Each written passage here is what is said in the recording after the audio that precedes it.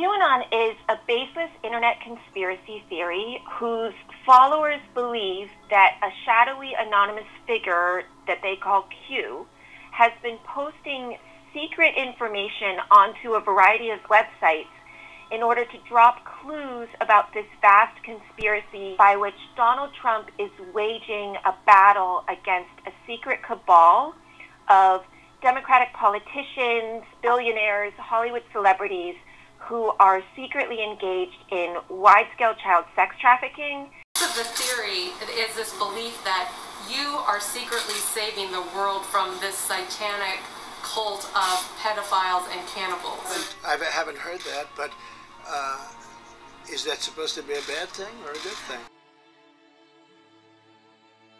Hi, my name is Sutton, and this is I Can Sell That, a podcast on marketing.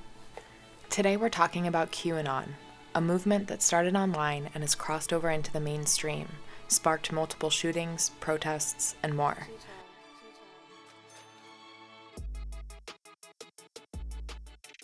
QAnon has used propaganda, PR, and marketing tactics with a manipulation of existing social media platforms to attract hundreds of thousands of believers. This episode will be an examination of the methods that have resulted in such fervent devotion. How did so many people become so obsessed with these beliefs, crossing over into an almost religious obsession? Was it the perfect storm, with millions out of work and uncertain in the pandemic? Or is it an expertly orchestrated ploy to control generations of people? The more I looked into QAnon, I realized that followership of the movement mimics a common marketing practice called funneling, also referred to as a marketing funnel. A marketing or sales funnel is a path that takes a large pool of people from being aware of something all the way to buying it. Sellers give that group of people different information, media, testimonials, free guides, in different formats like Instagram, emails, YouTube channels, blog articles, etc., along the path of that journey to convince them that they should buy whatever it is that's being sold.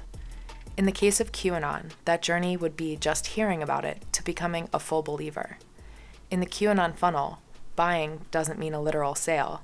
It means buying the messaging they're selling. At what point in your life did you stop listening to the mainstream narrative? When I realized that doing my own research brought me more information than listening to the news ever could. Once I stopped allowing the news to make up my mind or my narrative for me, I grew exponentially, not just politically, but spiritually, intellectually, and physically. Because, I was actually able to take the information that I was absorbing and apply it to my activist routine. The path towards research he's describing is a carefully orchestrated system and a funnel. But as you can hear, he has no idea he's being manipulated into believing anything. In fact, the QAnon funnel is so effective that he actually believes that he is doing this all of his own free will. It's important to note that QAnon is not the first non-commercial entity to use a funnel like this. Funnels exist everywhere. You're in dozens of them right now without even knowing it. Funnels aren't just used by companies selling products. They're used by political campaigns. They're used by religions. They're used to sell more than products. They're used to sell ideas and to buy belief. Funnels do that by setting an entry point that appeals to many, a broad topic, belief, or need that many people share. Gradually, the media that is shown to the audience gets more and more pointed and focused in what it means to do, whether that's getting someone to buy something or believe in something. With systems that use funneling to foster belief, that translates into a path leading to more and more intense ideas and values. But it doesn't start that way. A good example of this is Scientology. New Scientologists don't learn about Xenu on day one. They get a sci-fi version of Freudian therapy that makes them feel relieved and safe, especially if they had a previous distrust of the medical profession or psychiatric care. They take classes and join a community. They start the funnel into Scientology at a relatively positive, universally appealing place. But it gets more and more extremist as followers are taken down the funnel. Because to be a really intense follower, a true believer, you need to believe the crazy stuff, the laughable stuff, and you have to believe it with every fiber of your being.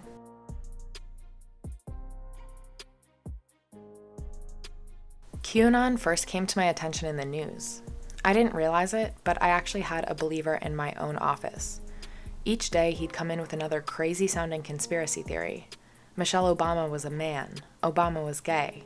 Child molesters and pedophiles wear a secret sign so they can identify each other. Hillary Clinton and Jeffrey Epstein were selling children together. He was so convinced when he would tell us these things. He had a passion that would light up his face with focus and pure belief. He'd tell us the info with bated breath, elated at being the one to let us know. Unfortunately, he did not have that passion for his work, and we ended up having to let him go. I didn't realize it at the time. I didn't make the connection. But everything he was talking about was coming from Q, from QAnon communities and message boards. This information was always posed to us as real. He really believed this stuff. It was so outlandish that you would think anyone hearing it would laugh. Hillary Clinton drinking baby's blood? There's evidence, he would say. There's a video I can send you. On Reddit, there's a place for people who have lost someone to Q, to vent about the destruction it's had in their lives. It's called QAnon Casualties. There are over 120,000 members and thousands of posts. They all read the same. Here's one excerpt of a young man discussing his father's descent into QAnon. Quote, "He started to spend more and more time on the computer. His downfall was incredible and fast, like the demise of a drug addict. Those hours on the computer became nights, and the nights became days. He drank liters of coffee in order to be awake so he could be on the computer. He lost his job because he didn't go to work. All that he did was spend time in QAnon groups on Facebook, reading hundreds of posts on 4chan, watching hours of videos on YouTube or the news looking for signs that Q had referenced. He was a different person. Even his physical appearance deteriorated quickly. Before this, my father was a professional man, a working man, who you would never think would get caught up in conspiracy theories. Finally, we were worried and desperate enough to go into the basement where he keeps his stuff. We smashed his TV and his computer. He screamed and punched my mom in the face. She fell, and he started kicking her while screaming insults. It was like watching an addict deprived of their drug. That day, the father I knew died, and our family was destroyed. A 30-year marriage ended in divorce." There are so many posts just like this one. Reading through these forums and stories, you see the same comments over and over again. I wish I could have my mom back. I miss my dad. I hoped when Biden went into office that I'd get them all back, but nothing has changed. It also, while seemingly having more conservative followers, appeals to people on both sides of the political divide. The same Reddit forum is overflowing with bewildered liberals wondering how their also liberal spouses disappeared down the rabbit hole of Q. Quote, "She lost her job due to the pandemic and has been home since March," one husband describes his wife's experiences with QAnon on the forum. "She's feeling lonely, depressed, purposeless, staring at the internet and reading conspiracy threads, Epstein stuff, anti-Bill Gates, globalist elite, etc. It's consuming her, and I am terrified of losing my family over this shit. We've been together for 10 years. We have always both identified as very liberal people." So let's look at QAnon for what it is, a seemingly highly convincing, dangerous path that's capturing people at their lowest point and ruining lives. Now let's examine how they do it and why. I want to start at the beginning, where and how Q started posting. The person at the beginning of the story is named Frederick Brennan. He's pretty severely disabled. He has osteogenesis imperfecta, brittle bone disease. This disease affects the way the body creates collagen and impacts height and growth, plus causing hundreds of bone breaks over one lifetime. He's permanently in a wheelchair, needs a special tool to press the elevator button, and due to his size, cooking on a normal stove could kill him. He was also put into the foster system at a young age. Frederick is the founder of 8chan. 8chan is where Q spent most of the time since he came on the scene. 8chan blew up because of Q. Frederick is no longer associated with 8chan in any way. In fact, he's come out against it. He thinks he knows who Q is. To me, it doesn't really matter who Q is, but in this case of this movement, I think it's important to know who's pulling the strings and how the situation came to arise. Frederick was a big fan of 4chan and that kind of site, image message boards where users could post content online anonymously. He decided to create 8chan and launched around the time 4chan was suffering from internal issues, causing many people to leave the platform, known as Gamergate. Frederick's 8chan was there, waiting to accept all those users, who then migrated to his site. But it got too big too quickly. Frederick couldn't afford to host it, so he asked for help on 8chan itself. A father-son duo wrote back. Their names were Ron and Jim Watkins, and they lived in the Philippines. They cut a deal with Frederick, who gave up ownership of 8chan to them in exchange for paying out the fees to run it. Frederick then moved to the Philippines to work for them on the site and receive cheaper medical care for his disability. 8chan went hard for Donald Trump and his idealized version of MAGA during the 2016 election year. In fact, they claimed credit in part for him winning. Jim Watkins, the father who now owned 8chan, was extremely right-wing conservative and wanted to be in the conservative propaganda world. He tried to launch his own right-wing fake news site, complete with actual fake news broadcasts that he shot with actresses playing news anchors, but it wasn't taken seriously. Around this time, Frederick had decided to leave the company. There was something off, he said. The site made no money. It was a complete money pit. Why were the Watkins paying for it? What did they want? He realized they wanted power and believed that 8chan was the key to fostering control over a huge conservative audience. Watkins also owned other websites, like 8chan, in Japan, and had been a part of a huge rise in far-right conservative culture there through his own sites in the past. Why couldn't he do it for America with 8chan? Q was not the first anonymous poster that posted purported insider government info on 8chan. Around this time, according to Frederick, it was a bit of an ongoing game, with several different insider accounts that would claim all kinds of things were true about the government, even historical figures. Like one claimed that Thomas Jefferson was a spy, but that the founding fathers were in on it. The first time Q posted, people weren't sure whether to take him seriously. After 10 posts, they were listening.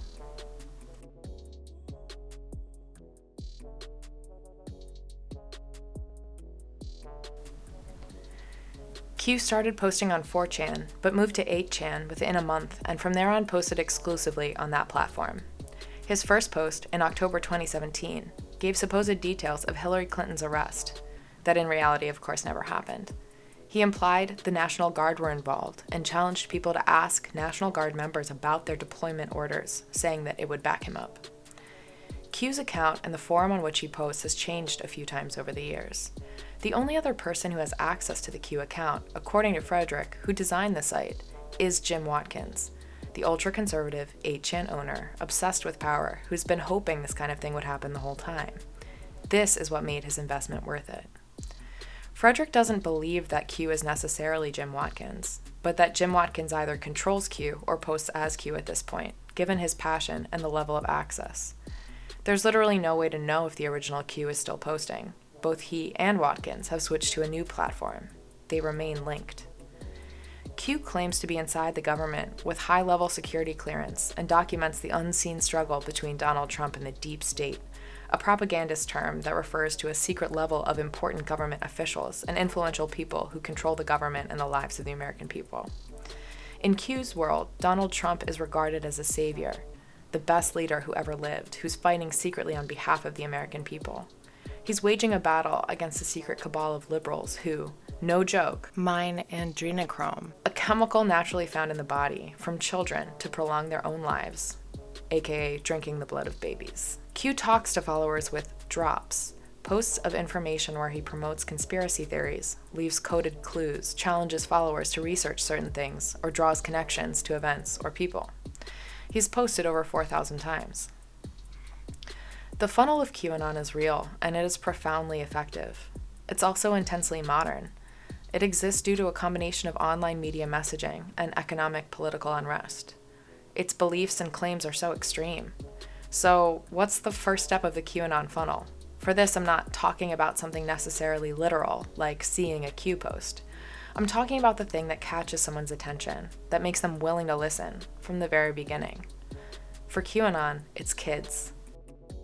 Advocates say they want the community to have more conversations about what they don't realize is going on in their backyard.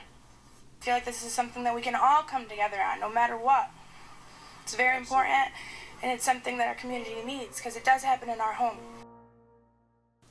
Entry-level content to QAnon is dedicated to convincing people that children are in danger of sexual exploitation, and that it's going on all around us right now. Powerful people we're familiar with exploiting kids for their own gain and getting away with it. Most QAnon followers are parents or grandparents, a side effect of an 8chan member with connections to Q going on an InfoWars spinoff and asking the older generation to, quote, get involved with the fight. This one appearance opened up Q to a much more widestream fan base, particularly of older people who wouldn't be on places like 4chan or 8chan. After that, older QAnon members started spreading the ideas through Facebook like wildfire. So, right off the bat, QAnon aligns itself with a brand identity of truth.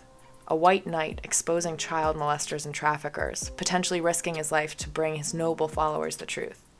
He shares that identity with his followers, enlisting them in his army of supposed child protectors. Let's look at the example of last summer's #SaveTheChildren or #SaveOurChildren campaign. The innocent-sounding hashtag, which had been previously used by anti-child trafficking NGOs, began being used by QAnon members to spread QAnon-skewed content about child trafficking. On Facebook, anxiety over children due to corona and QAnon propaganda combined to create a genuine panic about the morality of America and, quote, those at the top. Hundreds of protests for Save Our Children popped up all over the US. There was one right here in Hollywood. They passed through when we were grabbing lunch during work one day. I remember being confused reading their signs. I couldn't understand who they were protesting. I also noticed a fair amount of Trump and MAGA hats in the crowd. Stand up and raise awareness and stop the silence. It is not okay. Pedophilia is not okay. The clips I've just played are two women that attended rallies for Save Our Children last summer. These protests and trending hashtags are the first step of the funnel. The topic itself grabs your attention. It gets you in the door. People are protesting child trafficking. Sounds like a worthy cause. I want to learn more. Let me search this hashtag. Whoops, you just entered the QAnon funnel because that hashtag has been dominated by QAnon and will send you right to the funnel's next step. Manipulated media. Because you may have come to save the children, but who are you saving them from? Q and his followers cast themselves as heroes from day one. On day 2, you learn about their enemy, the supposed cabal of liberal and Jewish influential people that are the ones behind the child sex rings. The claims about these things link directly back to anti-Semitic myths that are literally centuries old, like blood libel. QAnon media exists as audio, video, memes, and pictures. Manipulations or animations, such as the much-shared deepfake video of Biden touching a little girl's chest, are rampant. Racist or anti-Semitic memes abound. Manipulated proof of various theories is made available.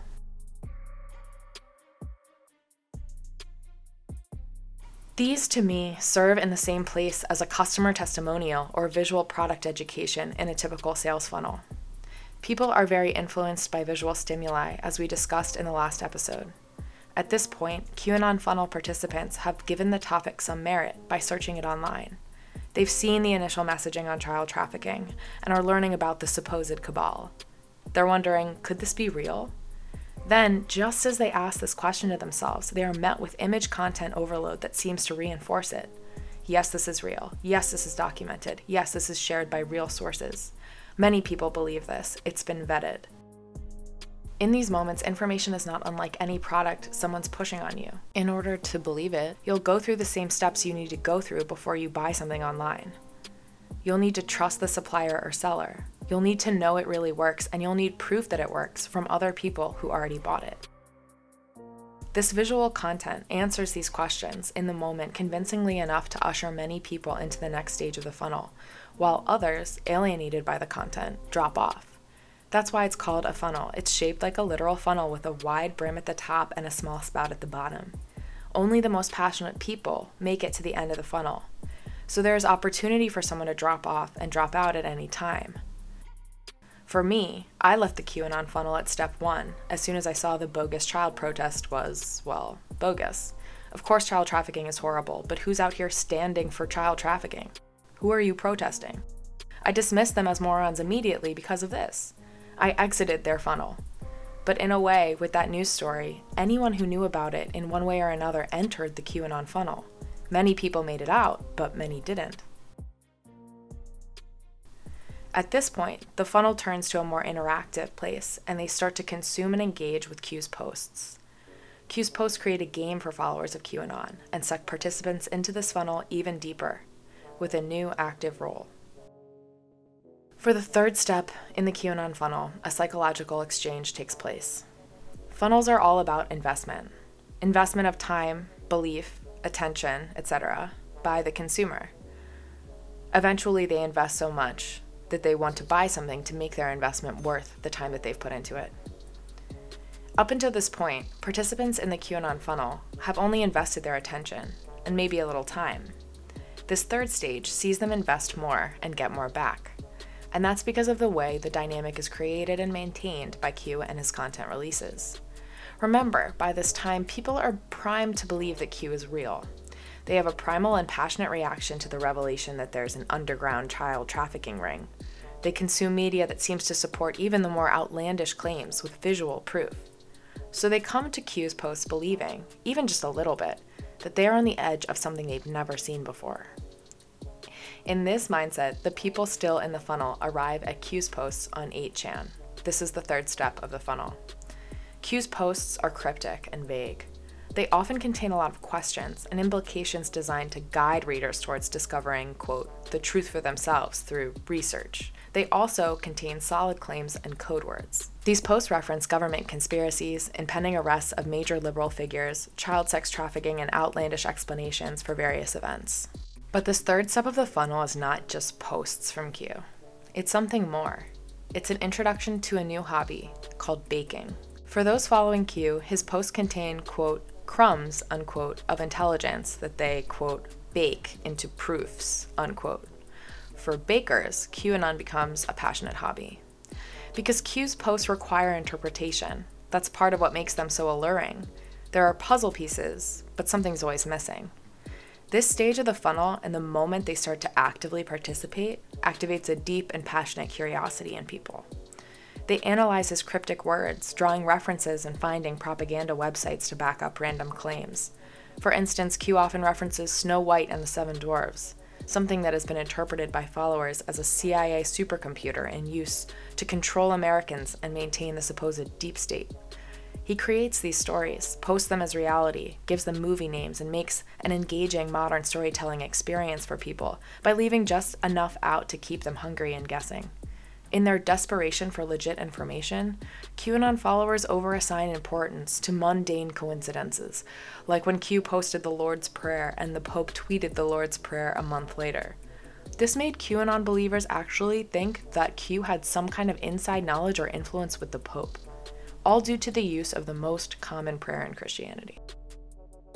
So here's an individual who has somehow inside knowledge of the most secret inner workings of one of the most closely guarded places in the world, which is the Vatican. That was very, very impressive. That was amazing. That was the most spectacular proof I've ever seen. This stage of the funnel creates superfans. It creates the true believers. They're a part of a group too big to be ignored, with tons of other followers trading ideas, offering analysis and their own research, following just as passionately as themselves. They feel important, like they could be the ones to crack it all. They feel purposeful, like they're doing something that matters. This borders on Gnosticism, mentioned in a previous episode, which has much overlapping with evangelical Christianity, in that we are all godly when we are believers. Judgment Day is coming, there will be blood. Harnessing Gnosticism is possibly the most powerful marketing tool, and is an unmistakable aspect of this step in the funnel. It's the kicker, because it's now changed the person's identity who's a part of it. It's affecting how they see themselves and the decisions they make. The sale is complete. Remember the young man from the beginning talking about his father? His father was a QAnon baker.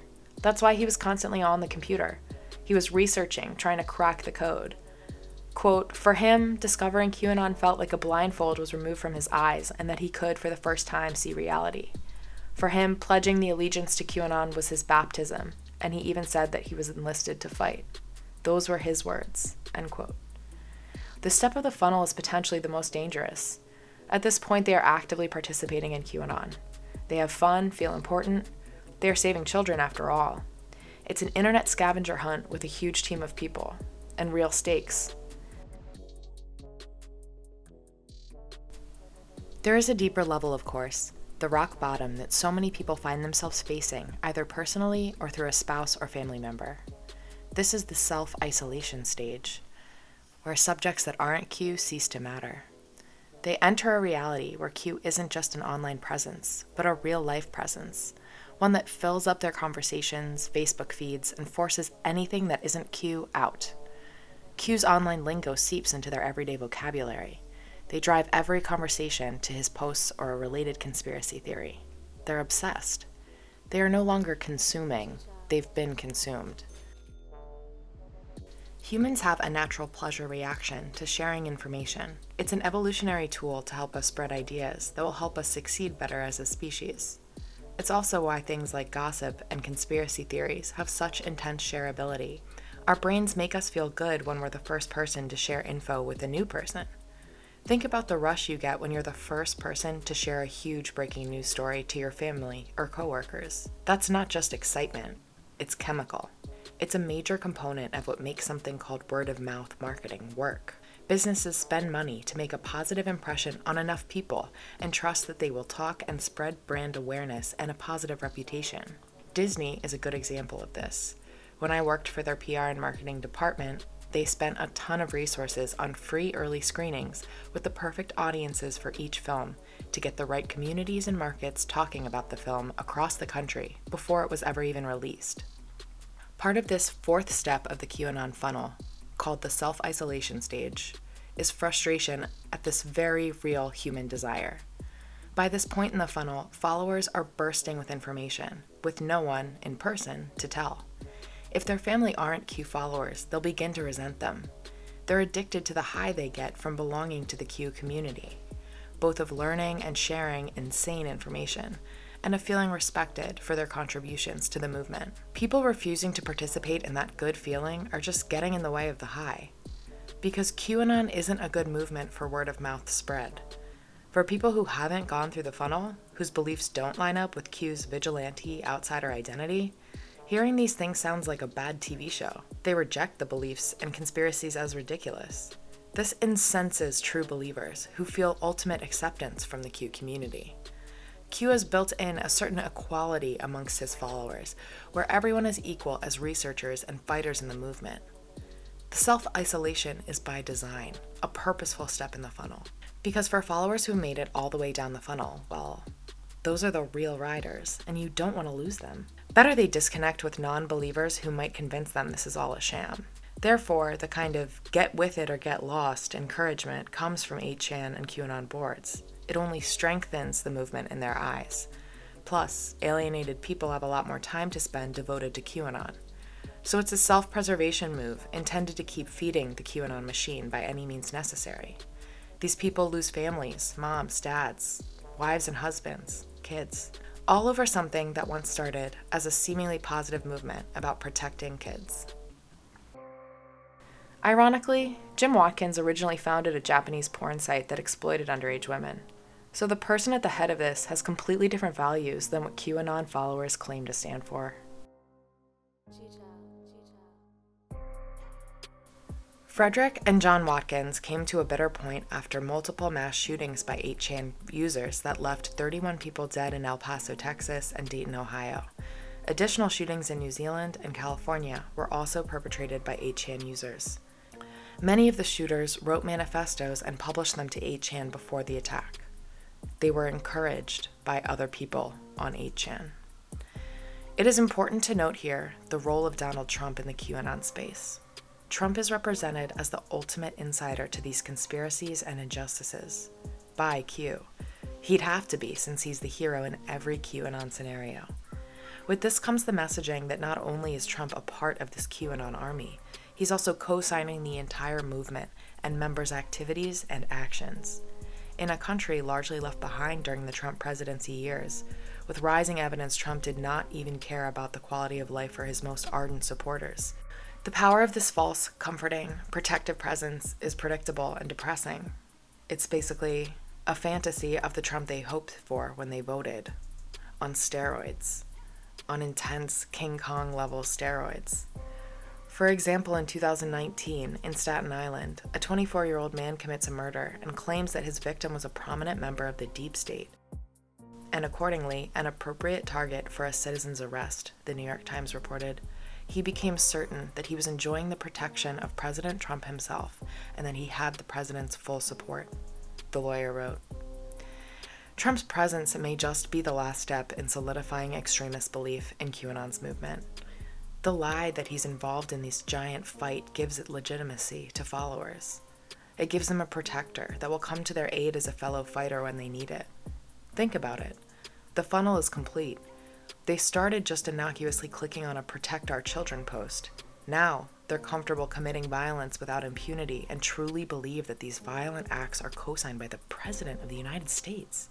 Many members of the insurrection mob at the Capitol were QAnon, or at least in some part of the QAnon funnel. Both women who died during the event were members of QAnon. Gab and Telegram groups, chat groups themed to Q with thousands of members, aided those prepping for the January 6th storming of the Capitol. Without Q, I think it's safe to say that that day would not have happened in the same way. A couple years back, Frederick had a change of heart seeing the damage done by his creation. He said he no longer believed that completely unchecked free speech was good for humanity, something that went against his lifelong belief system. He begged Watkins to end the site, but Watkins refused.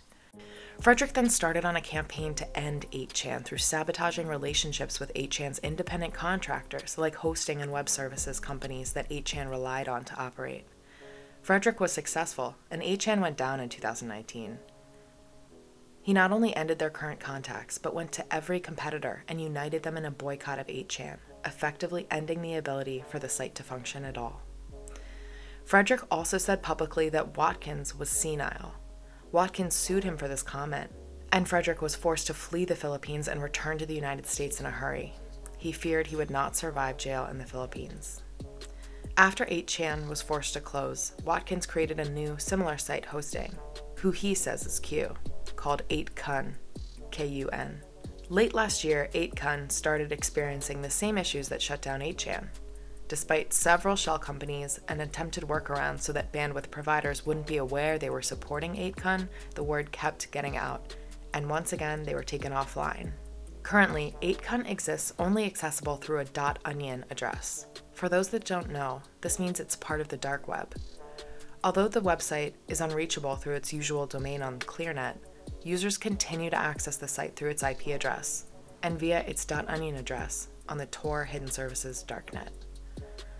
Apparently, Q has been pretty quiet these days. He's only posted 5 times since Trump lost the election. But the damage is done. The funnel exists whether or not he's pushing out content, because this is a machine now, and it continues to be driven by social media. Remember when I said that funnels are everywhere? They're on social media too. Social media platform algorithms act as a funnel of sorts. They want you to remain on their platform, so they show you more videos like the ones you've already watched. Your actions influence their presumptions about you, which in turn influence the experience they give you back. This also means you will fall very quickly down a mini funnel of similar messaging repeated over and over again. This gives the illusion of something you see on social media as being universally accepted and consumed. Since it's all you see, you assume that it's all everyone's seeing. That comes from an innate human assumption, until we learn differently, that everyone shares our personal experience. For conservative media, it can be called being red-pilled, plied with intense conservative content on social media until it's all you can see or believe. It would be naive to say that this kind of algorithm activity was not at least in part to blame for the strength of the QAnon funnel and its effectiveness. Every time you click a video, you're going deeper and deeper into the extremism of what this social media mini funnel has to offer. You'll be driven from those videos to conservative fake news networks, where you'll consume even more misleading news content. You're working your way through the conservative news media funnel, and you don't even know it. You think you're having an organic journey where you learn and discover all this on your own. You're actually in a predetermined path intended to make you into an extremist. But who benefits from extremism? Someone like Donald Trump. Donald Trump's campaign fund sent over 2,000 emails asking for donations to fight the, quote, illegal election. He terrorized his email list of millions for months, pumping them dry for every penny. It's unclear if any of that money was actually spent on legal fees, but probably not. Paperwork recently exposed a massive transfer from campaign cash into the private Trump coffers in the hundreds of millions. The fear mob sustained by QAnon is literally driving cash into his pocket. No wonder he won't speak out against them. QAnon's influence on American politics is like being exposed to a toxic chemical. Not only has it devastated us currently, but it's likely to have lasting damage we may not even be able to see yet. But it all started with a funnel. I hope you start to notice the funnels in your lives and what paths they're taking you down. Make sure it's a path you want to be on. On an ending note, I also want to make sure that this podcast is not misinterpreted. I do not consider QAnon followers as victims of this machine. They are participants. Many QAnon beliefs have root in age-old discrimination that still plays a huge role in the lives of many Americans and how they see this country and what it means to be an American. Many QAnon members are white and believe that the real America is a white America, celebrating racism, anti-Semitism, mistrust of government steps toward equality, mistrust of elite or successful people. There is a deep-seated resentment among these people as having something taken from them, of being less off than people who, in their mind, they are more deserving than. The part that the QAnon funnel machine plays here is a stoker of these embers and flames. Q has his fingers on the issues that certain Americans keep returning to, like a tongue to a lost tooth. But he's still doing what I said in the very first episode here was the key to good marketing. He's telling them that everything they're feeling is okay, and he's heightening the stakes.